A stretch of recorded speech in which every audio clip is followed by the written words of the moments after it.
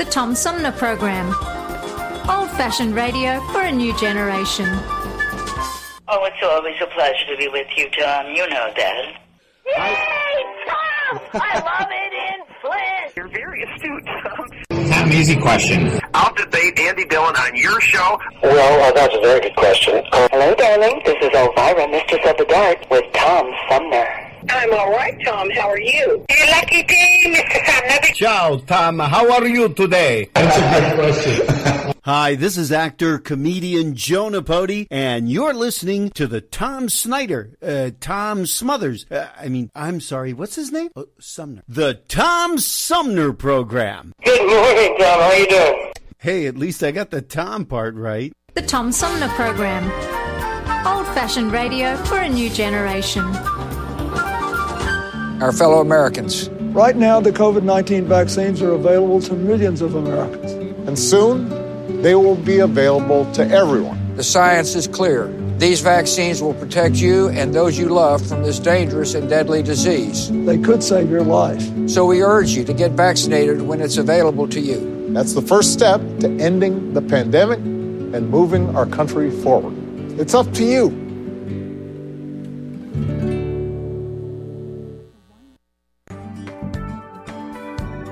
The Tom Sumner Program is made possible with support from Seth David Radwell, a recent guest on the program and author of American Schism, How the Two Enlightenments Hold the Secret to Healing Our Nation, released in July 2021.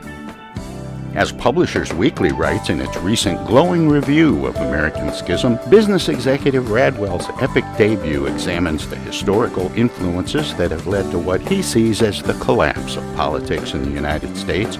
Seth Radwell makes the case that the current chasm between the American right and left can be traced back to the 18th century's Age of Enlightenment and the basic tenets of liberty, equality, and reason. American Schism provides a historical perspective that can help bridge current-day divides. American Schism by Seth David Radwell is available at Amazon, Barnes & Noble, and wherever books are sold. For more information, go to AmericanSchismBook.com. Hi, this is Gretchen Whitmer, and you're listening to the Tom Sumner Program. It's time now for Armchair Politics. Join host Tom Sumner for this weekly reality check on current events in local, state, and national politics and the real issues that really matter. You too can be part of Armchair Politics. Find us on Facebook. We let the dogs off their leash. Stay tuned, because it's on now.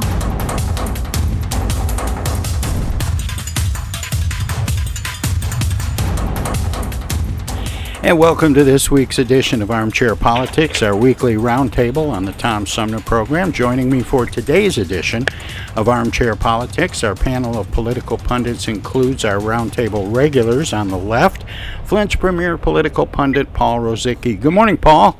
Good morning. Good to be here. And on the right, longtime Genesee County Republican Henry Hatter. Henry, good morning to you as well.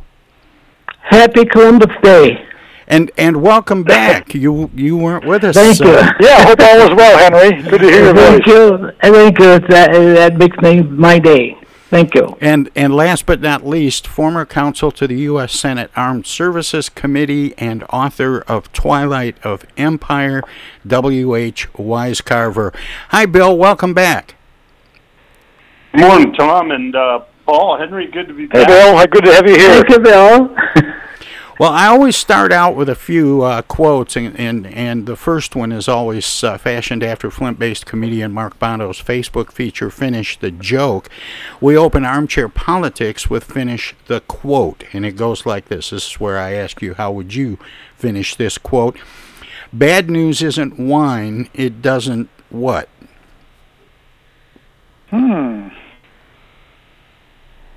It doesn't approach the truth. Doesn't rhyme. Reflect the truth. I don't know. Well, it's a tough one to figure out, but a lot of fun and appropriate for a couple of reasons. Bad news isn't wine. It doesn't improve with age. That's, yeah. And you know who said that? Who? Colin Powell. Oh, man, Colin Powell. And I thought in honor of his recent passing and with tomorrow being Veterans Day, it seemed kind of appropriate to open up today with. Thank you, Tom, for that. That ingratiates our whole nation. Thank you. Yeah.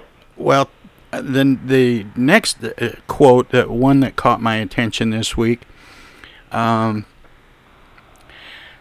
tonight we took a monumental step forward as a nation. Joe Biden? Yeah, it was Infrastructure bill?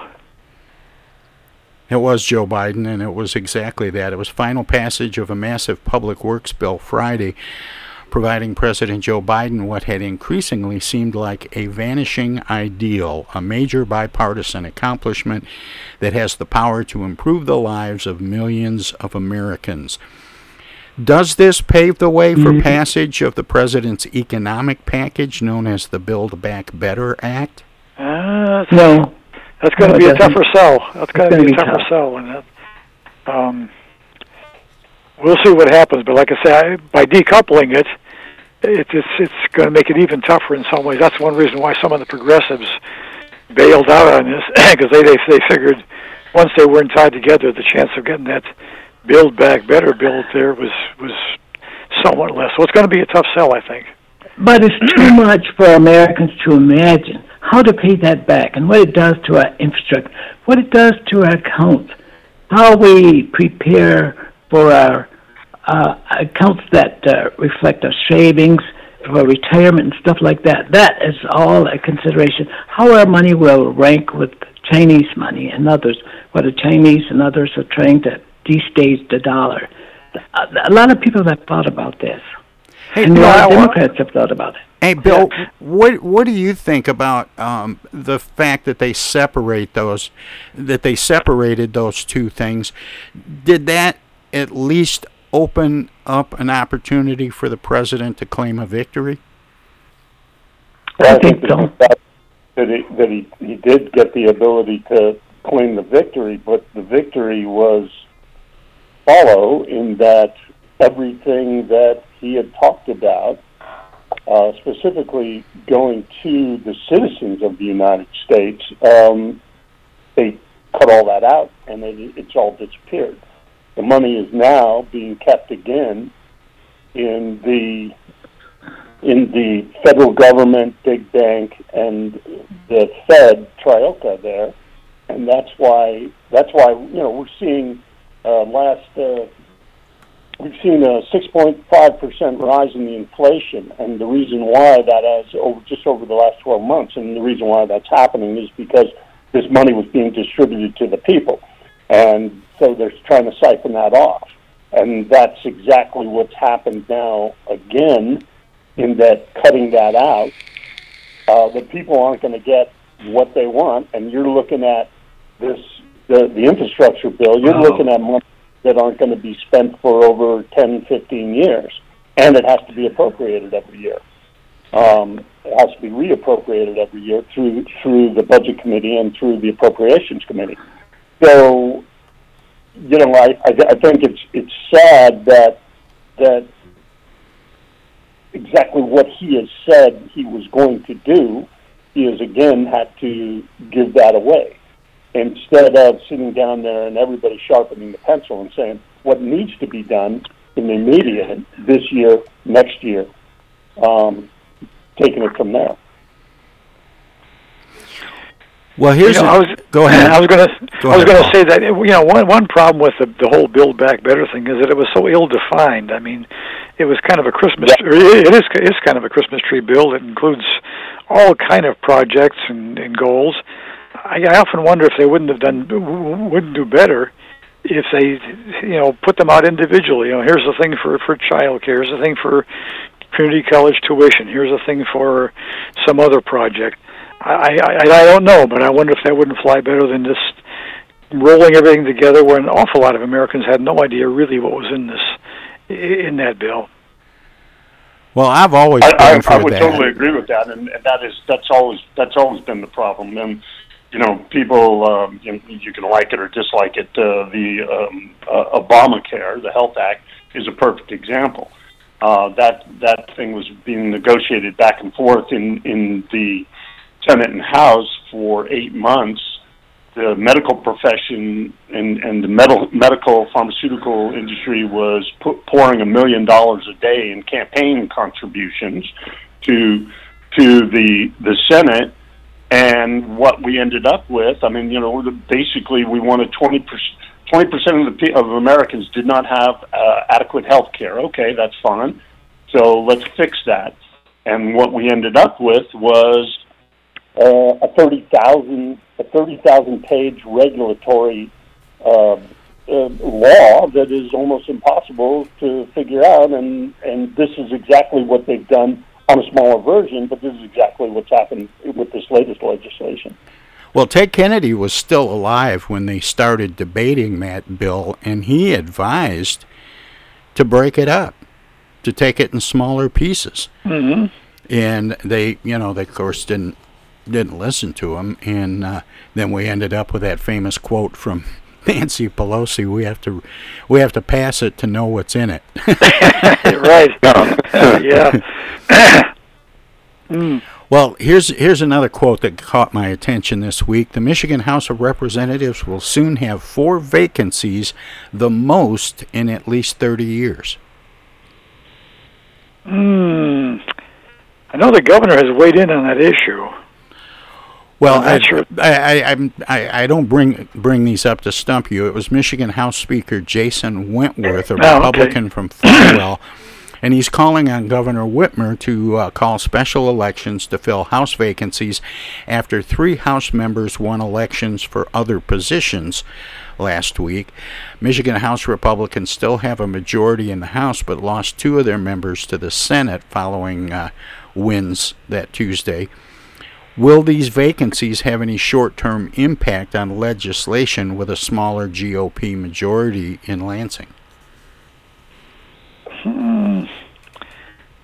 Well, if Whitmer could peel off a couple of Republican or 2, she might have a chance. I'm not sure it's going to change much in the long run, because things are so aligned along party lines. But I suppose it gives her a little better shot at peeling off a Republican or 2 and getting an occasional majority vote. I'd like to hear Henry and Paul's concept of, there again, I'm not from that part of the world, and I'm just wondering, why is that happening? Why are these vacancies opening up? Well, what happened, Bill, was a week ago Tuesday, there was an election, and some of these members ran for seats. There was a state representative that won a race for mayor in Dearborn, and a couple of other races, and I can't remember them all. But just so it puts it in context a little bit for you, Bill, these are people who won seats and have to give up their seats in the House. And term limits. Well, it's and the governor being accused of kind of slow walking the special election on the assumption that it'll keep a few Republicans out of the House for a little while. It seems kind of divisive, but that is not the traditional role that we do, but this is a political role, and I think people are tired of the division and the politics. Yeah, of the 4 vacancies, 3 created by the elections to other seats, 3 were Republicans and 1 was a Democrat. And I suppose that could start a whole different conversation about how Republicans did a week ago Tuesday. Yeah. So. And any other thoughts on that? No, but I appreciate Bill asking us to weigh in on this, both Paul and me. Thank you. Well, it's interesting because, especially in my experience, especially from at the local level, at the state level, politics is usually kind of takes a back seat to, geez, what does my neighbor, or what does my local grocer, what's his problems? And I think it's one of the real issues that even now at the local level, that people are tending to look at everything from a political standpoint, Republican, Democrat, and that we're against you, you're against us, and I'm wondering, what happened. Old timers like us, I think all of us are pretty much in the same. We kind of remember when the trains ran on time. There's always been for us. Yeah, there's always been true. True. The trains ran on time because sooner or later somebody said, "Okay, we got to take care of this." Hey, speaking of trains running on time, I have to take a short break here, so we'll stand aside for a few moments, let our broadcast partners squeeze a few words in or do whatever they do when we go to break. If you're streaming us, we have some messages as well, but we'll be back. Everybody's doing a brand new dance now. Hi, this is Mark Farner, and you're listening to the Tom Sumner Program.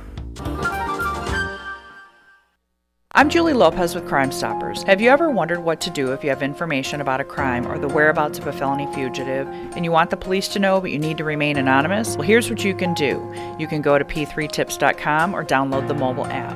You can go to Crime Stoppers of Flint and Genesee County's Facebook page and click on the Leave an Anonymous Tip tab, or you can call 1-800-422-JAIL.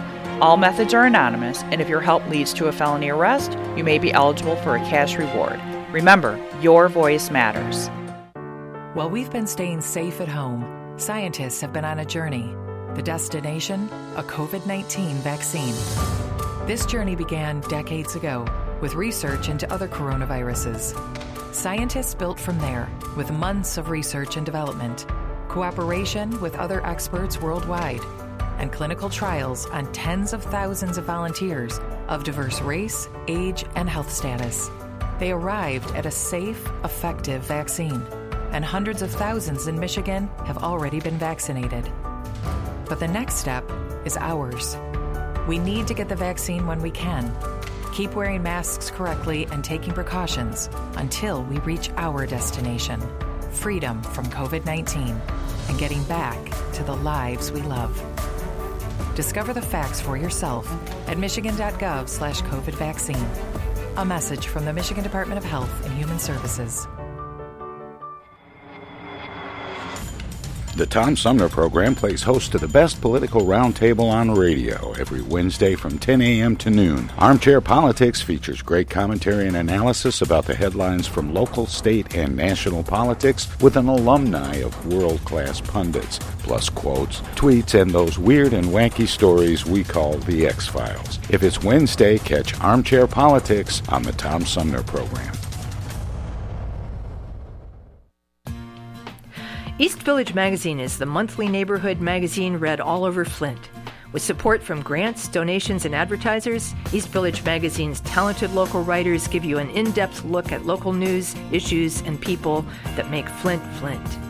Copies of East Village Magazine are available at many of your favorite shops and restaurants around Flint or online at eastvillagemagazine.org.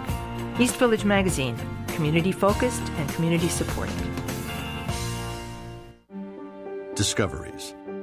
They happen when we least expect them, in places we thought we knew. And discoveries have a way of teaching us a little more about ourselves along the way.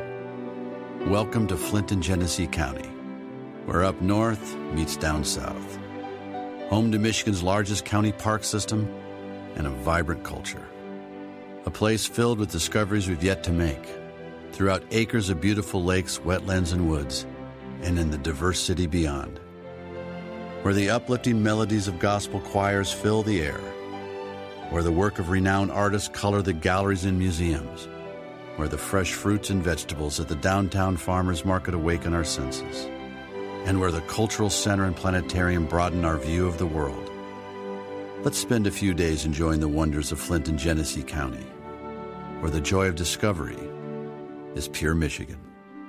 Your trip begins at michigan.org. Technical assistance for the Tom Sumner Program is provided by Swiftlet Technology, engineering and IT services at swiftlet.technology. I know of a place where you never get harmed, a magical place with magical charms, indoors, indoors, indoors. Take it away. Hi, this is Deb Cherry, Genesee County Treasurer, and you're listening to the Tom Sumner Radio Show. And welcome back, everybody, as we continue our weekly Roundtable Armchair Politics with Roundtable regulars Paul Rosicki on the left, Henry Hatter on the right, joined by former government official and author Bill Wisecarver. Just before the break, Bill was talking a little bit about the importance of local politics, and I know Mark Everson, when he joins us from Mississippi, he always gets a kick out of Flint politics. Well, the newly elected Flint City Council will have to wait before members get to work. The council's meeting, scheduled for 7:30 p.m. this past Monday, was canceled about an hour before it was scheduled to begin after Genesee County Clerk John Gleason questioned the validity of any action the new council might take because the results of the November 2nd election haven't been certified by the County Board of Canvassers. Earlier Monday, all 9 members of the council took the oath of office before Genesee District Court Judge David Gwynn, an action Gleason also questioned because election results aren't yet official. But about an hour after the swearing-in ceremony, Gleason said in a news conference that any meeting of the new members would be illegal. The city charter also calls for the city council to meet at 7:30 p.m. on the first Monday following the certification of the election. Flint City Clerk Inez Brown told M Live, the Flint Journal, Monday afternoon that the city charter was followed in scheduling the oath ceremony and the meeting on Monday, despite the election remaining uncertified. The normal process is the way we just did it, said Brown, who declined to comment further. Gleason said he was disappointed to see Flint had held an oath of office ceremony and was planning to hold a meeting. He said city attorneys should have known this was not legal. Should the newly elected council members, as well as the incumbents and appointed city officials, familiarize themselves with the new city charter? That'd be a good I thought they were all experts then. I thought that they were constitutional experts already. As I saw that, I just shook my head and said, "Oh no, not one more story out of Flint again." With government, we're getting to be kind of the Florida of governmental mismanagement. Well, and also Gleason played a role. He recognized it real quickly, and he said, "Hey, follow the law." Well, and that's all we should. That's all we can hope for, is that we follow the law. And you would think, as long as Inez Brown has been the city clerk, that she would have known better than to respond with, "That's the way we've always done it." What happened was the charter changed the language from a meeting immediately following the election to a meeting immediately following the certification of an election. Right. So perhaps the council members and other city officials should get an audio copy of the charter on CD from the Tom Sumner program, because we read the entire thing for a program once, and I edited it and put it together in a 3 CD package. So maybe you it's should available. give them a gift for their swearing in. You should give them a gift of the charter. Now you understand why the council is so dysfunctional. It doesn't know the protocols. And this is a brand new council starting off this way. That's what I shake my head about. Yeah. Well, two interesting things to mention about the city council is there are 6 new members. 2 of the 3 incumbents that were reelected were unopposed. Right. And or at least on the ballot, they had write-in opposition, but that didn't go anywhere. The other thing that's interesting is, for the first time in the history of the Flint City Council, it is majority women. That's right. 6 women and 3 men, I believe. Isn't that the breakdown? I think it is. Yeah. That might be good for a change.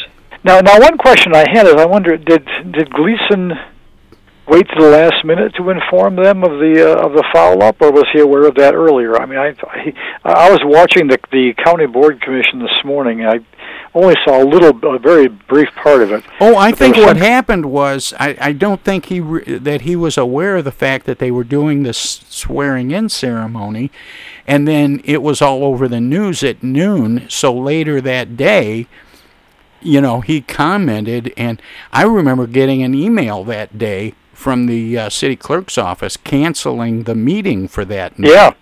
Yeah, I saw the posting there somewhere along the way too, and I saw the posting for the swearing-in ceremony a day or two early. I'm not sure exactly when I saw it.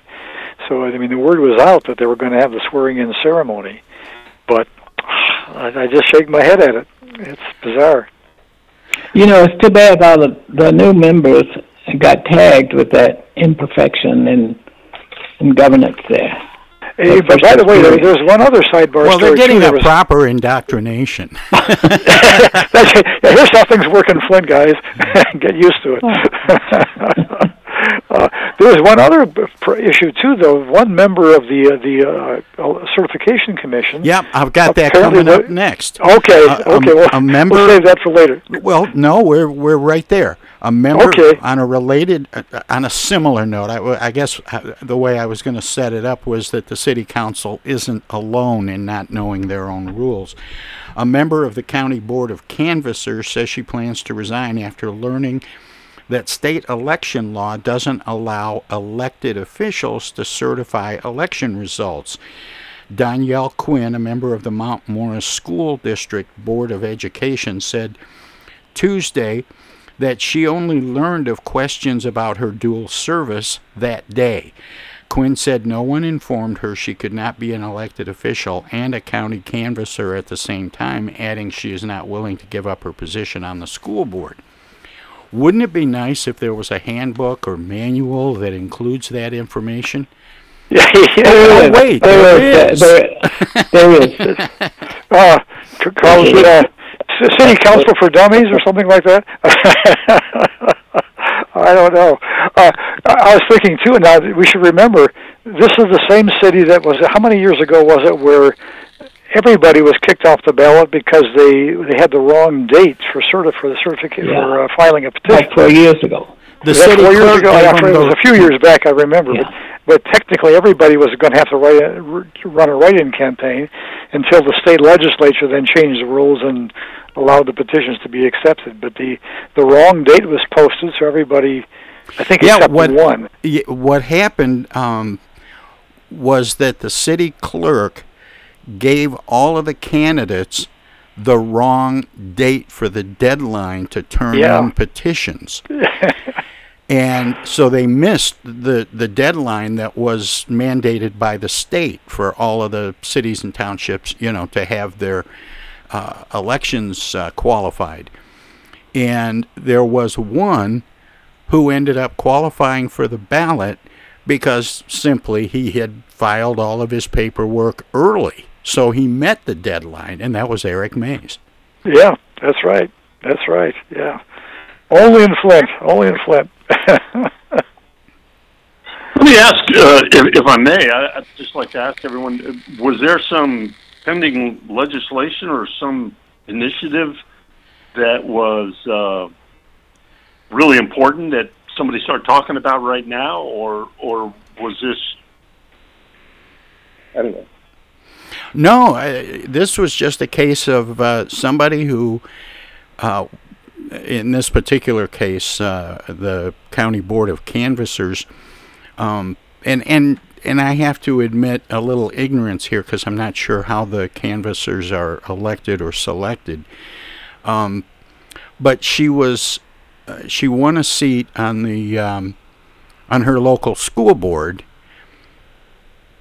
either while serving as or just prior to becoming a member of the Board of Canvassers to certify elections. And she can't do both. No. And when she found out, she said she was going to quit the Board of Canvassers. Yeah. But it seems like when someone is appointed or elected to that they should be handed a manual or some guidelines, some rules that explain that to them instead of having somebody say, wait a minute, you can't be on two things at the same time. Yeah.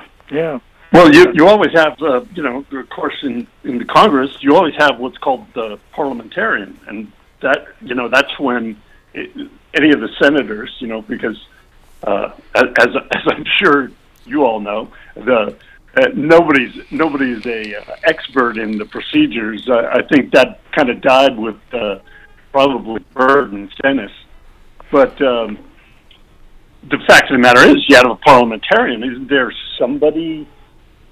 People come and go, especially at the local level. People come and go, but they should have some type of a parliamentarian that can make these decisions quickly. Maybe that's what they want. I think one issue is there's often been a lot of friction between the city and the county, and they don't often coordinate very well.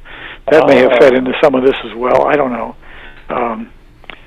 But as I say, I think for the Board of Canvassers, I think each party gets yes, they do. The party likes the canvassers.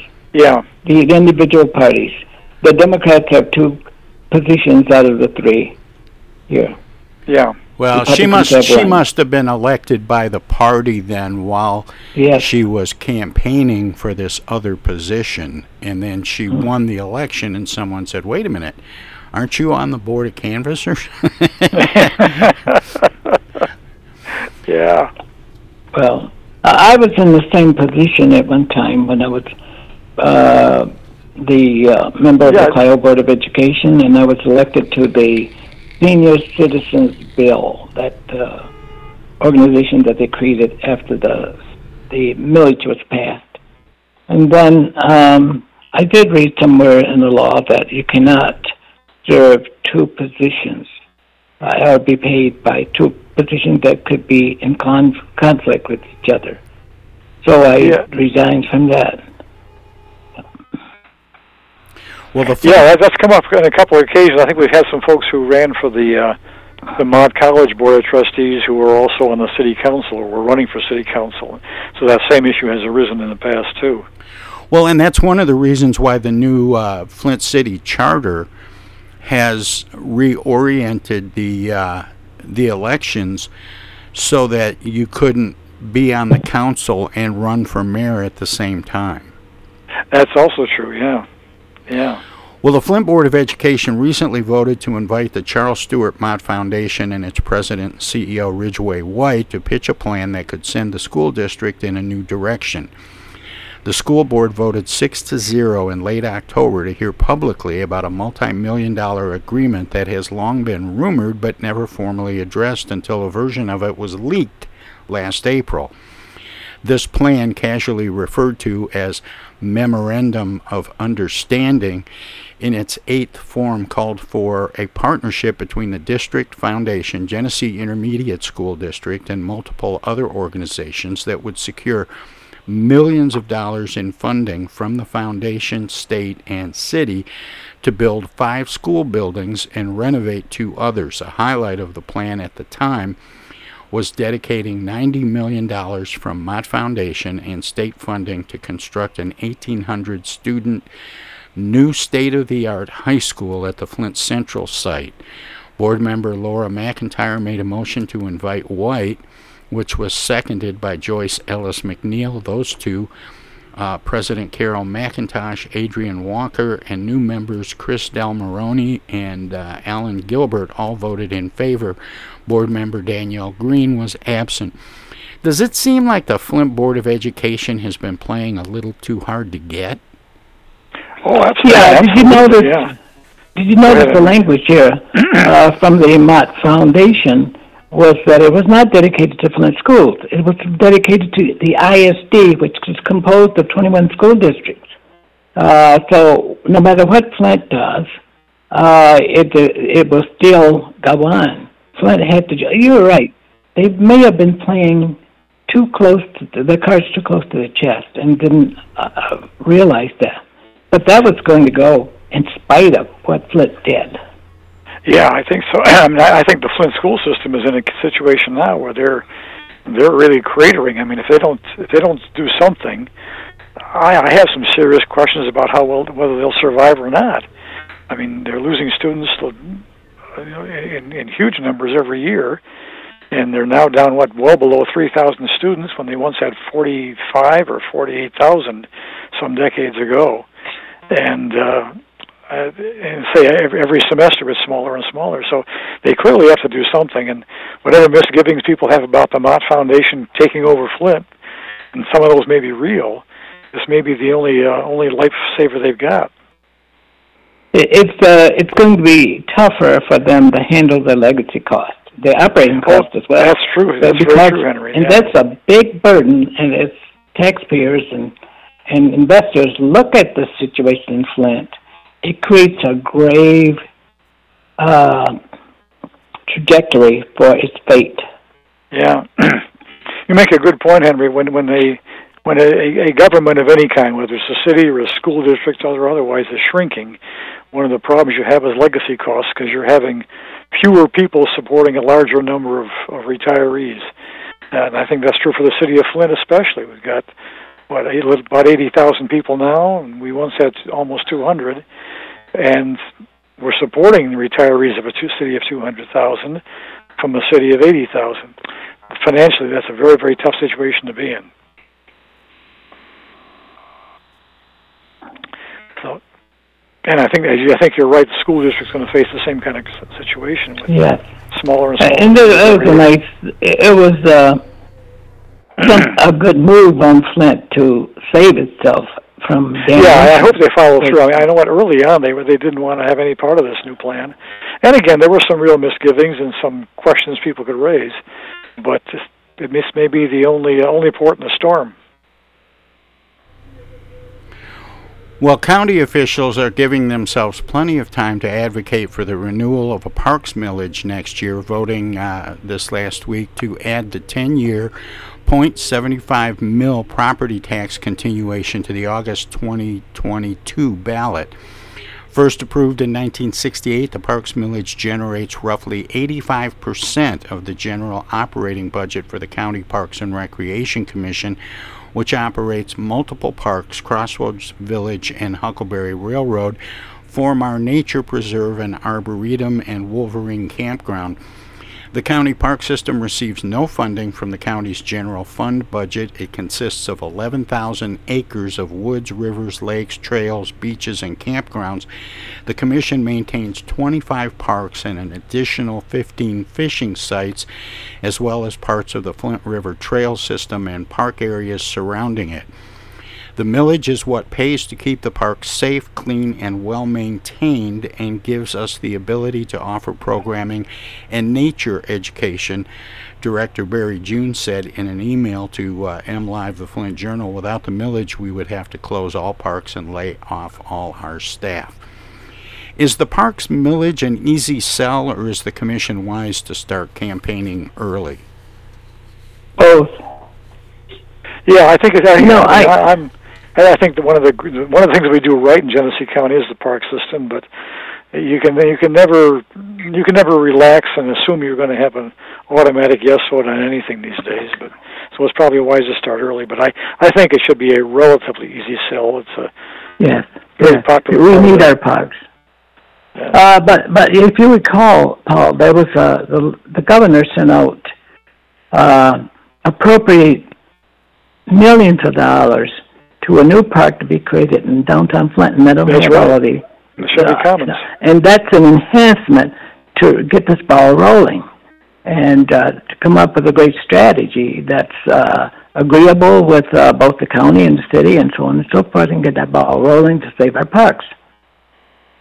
Yeah, that's one more addition there. But again, like I say, I think particularly things like Crossroads Village draw a lot of people in, and it's a great asset to the county. So I think it should pass, but as I say, you can't be overconfident with these kind of things. Well, one more thing I wanted to squeeze in before we take a break and move on to Lansing and Washington.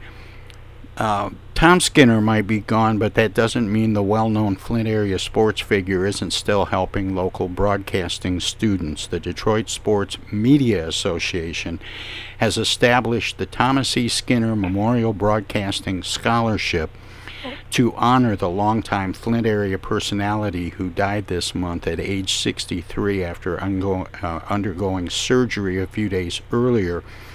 Skinner spent 42 years working in Flint area sports. He served as Comcast Cable's sports director for 27 years. and was Montrose's digital media advisor for 12 years. He also broadcast events for the Michigan High School Athletic Association, the Flint Generals, and was the PA announcer at many other local events. This year he called all 4 games for the NFHS network from the Vehicle City Gridiron Classic at Atwood Stadium in August. The first recipient of the scholarship is Gabe Patterson, a 2021 graduate of Montrose High School. Skinner was the Montrose digital media advisor, and Patterson was one of his students for 3 years. Patterson will apply the $3,000 scholarship to tuition at Specs Howard School of Broadcasting Arts with an eye on becoming a broadcast technician. Any thoughts or comments? Tom Skinner was a frequent guest on this show, especially around the Super Bowl. He had actually covered a couple of Super Bowls, and he was just such a pleasure to work with. He really was. Yeah, I got to know him when I always go to the Mott College basketball games, and he broadcast those, announced those, and I got to know him there. And he was a great guy to know, and a great guy to work with. I remember Tom really well. He was around our house a lot. When my son, he and my son, they went to Pine Run School together, and Tom helped to inspire my son because he was all wrapped up in a new situation without friends and stuff like that. Tom came over and took his hand and inspired him to later on to play basketball, to do all the things he wanted while he was an honor student in academics at Clio School. And he later went on to med school, and of course Tom went on to Northern Michigan, Central Michigan, and got their degrees and came back, and they remained friends for the rest of their life. And every time Tom came back here, he would come by and give my wife a hug because she really remembered Tom really, really well. And I got a chance to articulate this at Tom's funeral.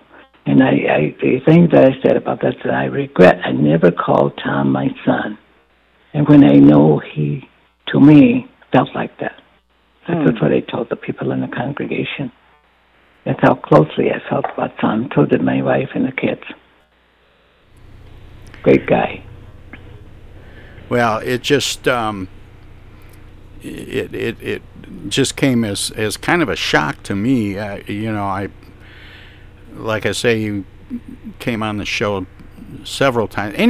This is not a show that follows sports a great deal. So whenever something came up that was big in the news about sports, Tom was my go-to guy. He could come on and interpret. I remember even, when we were doing call-in versions of the show, he would take those calls, and he knew all the stats, and he was just tremendous. And it completely shocked me when he passed away this past week or two ago. At age 63, that's just way too young. That's true. Anyway, well, if I could just conclude with this, when my son died, Dr. Hatter died. Tom? Henry, I'm going to ask you to pause that and save that story because we're going to go to break. Okay. We'll pick it up right there when we come back. Hello there, citizens. Darkwing Duck here, and every time I'm in Flint fighting crime, I always stop by the Tom Sumner program. Don't forget, stay dangerous. Darkwing Duck out. While we've been staying safe at home, scientists have been on a journey.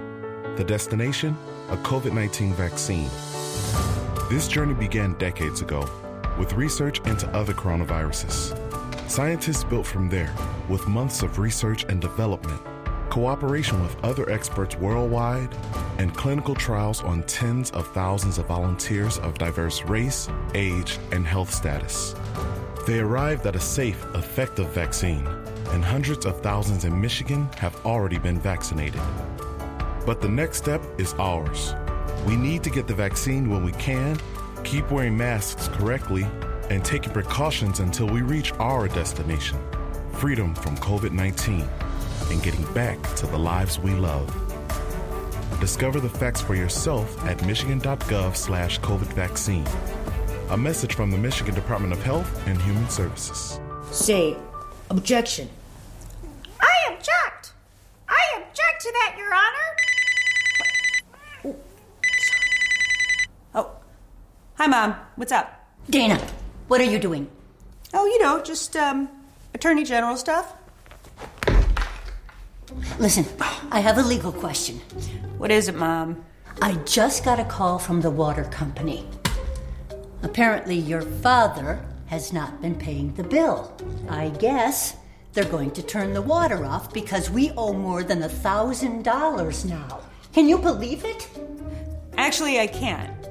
So listen, we just have to send them $200 in Edible Arrangements gift cards, and that will keep the water on. Now, here's the legal question. What is the website for Edible Arrangements? Mom, it's an imposter scam. Imposter scam. Is that .com or .edu? No, the call was a scam. Scammers will pretend to be a government agency or a utility company or someone else you might do business with. A big red flag is if they tell you that you can pay them using gift cards. So when in doubt, ask for the information to be sent to you in writing. And never give a caller or someone you don't know your personal information or your money. If you do suspect an imposter scam, report it to my office at mi.gov/AG complaints. Okay, all right. And Dana, where do I file a complaint that my daughter hasn't visited in over a month? Does your office have a website for that? Okay, Mom, I'm hanging up now. I'm Michigan Attorney General Dana Nessel. Visit mi.gov/AG complaints for your connection to consumer protection.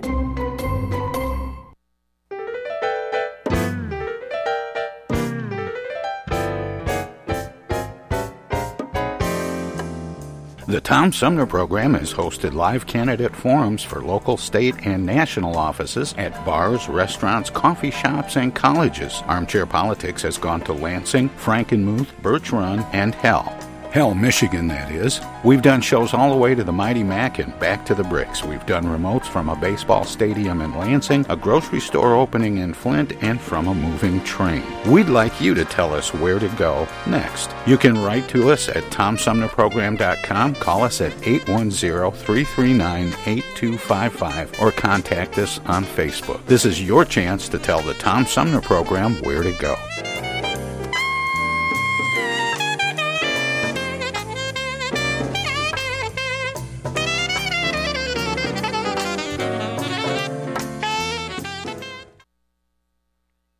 This is U.S. Senator Gary Peters, and you're listening to the Tom Sumner Program. And welcome back, everybody. Armchair Politics continues now on the Tom Sumner Program. The 6-member City Council of Hamtramck. Oh, wait a minute! Before I get into that, I promised to pick up where Henry left off. We were talking about the passing of. Thank you. I just want to say that Tom Skinner created a foundation for my son after he died to generate funds in support of a scholarship in his name to benefit Clio students. That fund was started in 2001, and it's existed all this time, and there's about 15 or 20 years left on it. So I just want you to know the impact that Tom Sumner has had on Clio School, and he's had on Tom Skinner, our family, and stuff like that. And all of this stuff is publicly known, so it's something that's not skewed away from. Oh, that's worth knowing, Henry. Yes. Well, as we move on, we start looking at some things around the state. The 6-member City Council of Hamtramck will consist of all Muslims starting in January, another historic first for the Metro Detroit city. Known for its sizable immigrant population, the newly elected mayor, Amir Ghalib, 42, is also Muslim, which means all of the city's elected officials will be Muslim. And in a historic victory, a 31-year-old state legislator born to immigrants from Lebanon defeated a 66-year-old veteran politician to become the first mayor of Arab descent of Dearborn, a city long known for its sizable population with roots in the Middle East. Taking the stage at a community center named after one of the founders of the Islamic Center of America, State Representative Abdullah Hammoud, a Democrat from Dearborn, declared this is a new era in Dearborn. Hammoud defeated Gary Woronchak, a former state representative and former Wayne County commissioner, with 54.6% of the vote to Woronchak's 45.2%, according to results from the city of Dearborn. Hammoud is also the city's first Muslim to be elected mayor. Is this representative of the changing demographics in Detroit suburbs?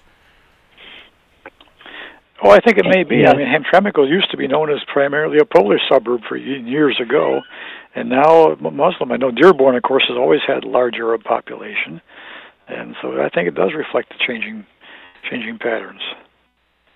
Yeah, the only thing that I hope never happens is that they completely change the structure of their schools so that other kids who are not Muslims can't go to their schools.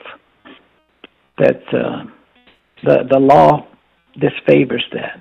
Oh, yeah. Because public schools must remain for all kids, and the way that we get caught up in these things is we don't observe them, pay much attention to them, and it happens overnight, and we can't reverse the process.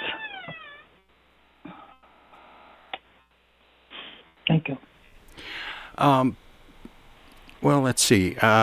Moving on. Michigan's Redistricting Commission advanced new maps to a comment period required before a final vote, with some proposing minor tweaks to earlier draft maps and others making major changes, such as the restoration of majority black districts where the group had previously eliminated them. During a public hearing tour across the state to solicit feedback on its first set of maps, the commission was repeatedly told its proposed districts would disenfranchise black voters, particularly those in Detroit, by lumping the city's predominantly black neighborhoods with mostly white suburban communities. No state legislative districts currently go past 8 Mile. At its hearings, the commission sought input on 4 U.S. House, 3 state Senate, and 3 state House maps, as well as those drawn by individual commissioners. How is the new system working? Well, it's certainly generating controversy. I mean, we'll see the final results. I still have some hopes that it will genuinely produce some more competitive districts than we've had in the past. But, one interesting problem with this idea of maintaining minority districts in Flint and Detroit is that you have two conflicting goals, two conflicting things called packing and cracking. If you pack in all the African-American Democratic voters in one area, you will elect minorities, but you may also elect a lot of Republicans in the outlying districts, so Democrats often are squeamish about that. On the other hand, if you break up the African-American voters in Detroit and Flint, opposed by the cities in large part, you may elect more Democrats and have more competitive districts, but you may not have as many minority members of the legislature. So there are two exactly conflicting goals in these maps.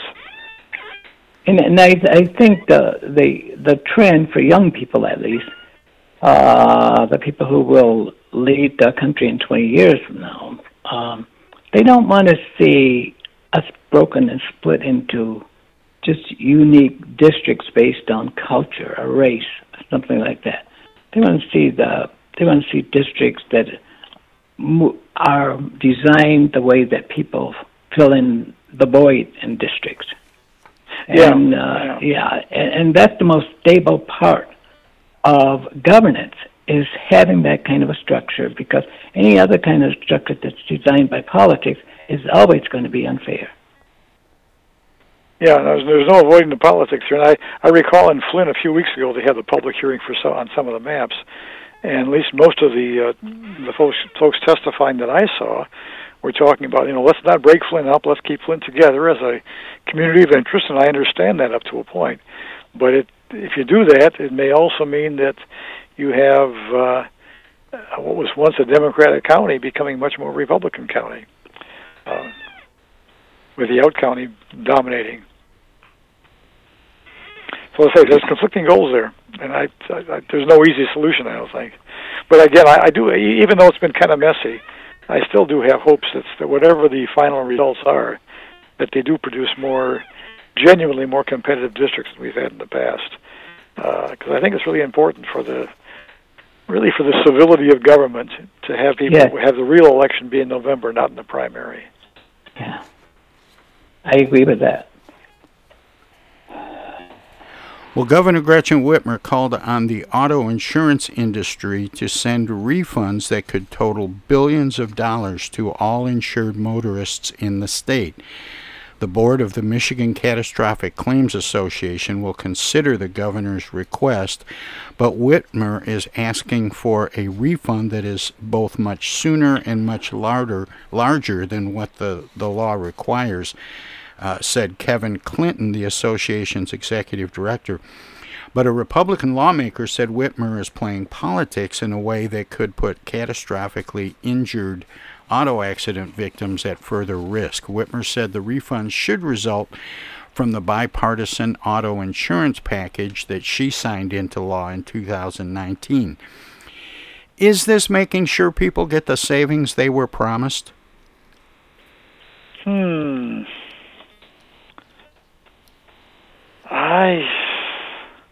I don't know. I think the honest answer is there certainly is some politics in that with the election coming up next year. I would have the same response. That I just don't see the stratum that supports this idea. I need to see how that was built and what it all means. So it could be good, it could be bad, but I just don't know enough.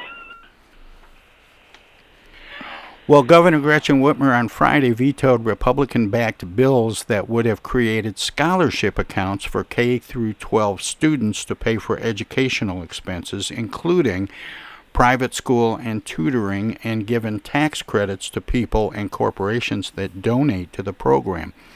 The veto, which was expected, came the same week proponents of the legislation preemptively launched a ballot drive that would enable the GOP-led legislature to enact identical citizen initiative bills without her signature.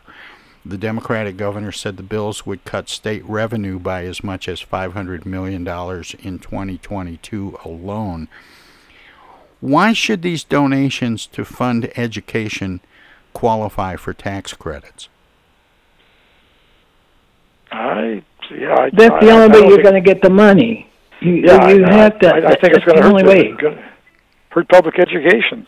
Yeah. And there's constitutional issues about whether or not the tax break for private schools is in effect the indirect funding of private schools, which is a violation of Michigan's Constitution of private religious schools.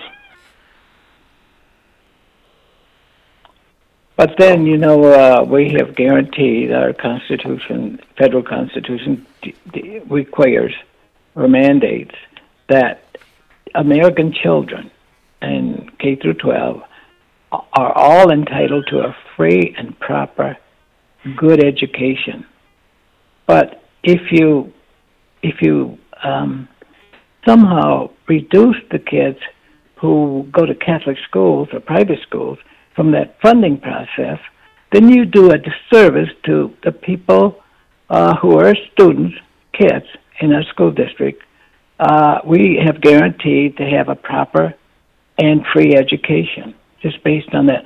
We need to think about that and maybe think ways that we can fund equal amounts of money for all of our kids, no matter what they believe or where they live or who they are. It needs to be fair and equitable. Well, we have to take a break here for the top of the hour show ID and so forth. Bill, are we doing too much local and state stuff for you? Jacking. No, not at all. It's interesting to listen. I don't join in because I don't really know the exact particular issues, but everything. I mean, what Henry just said there about making sure that the education. I mean, there it is. That's the bottom line. And so, well, we'll get into some more national stuff in the second half, which is coming up right after this. Hi, I'm Alexander Zonjic. Don't touch that dial. You're listening to Tom Sumner.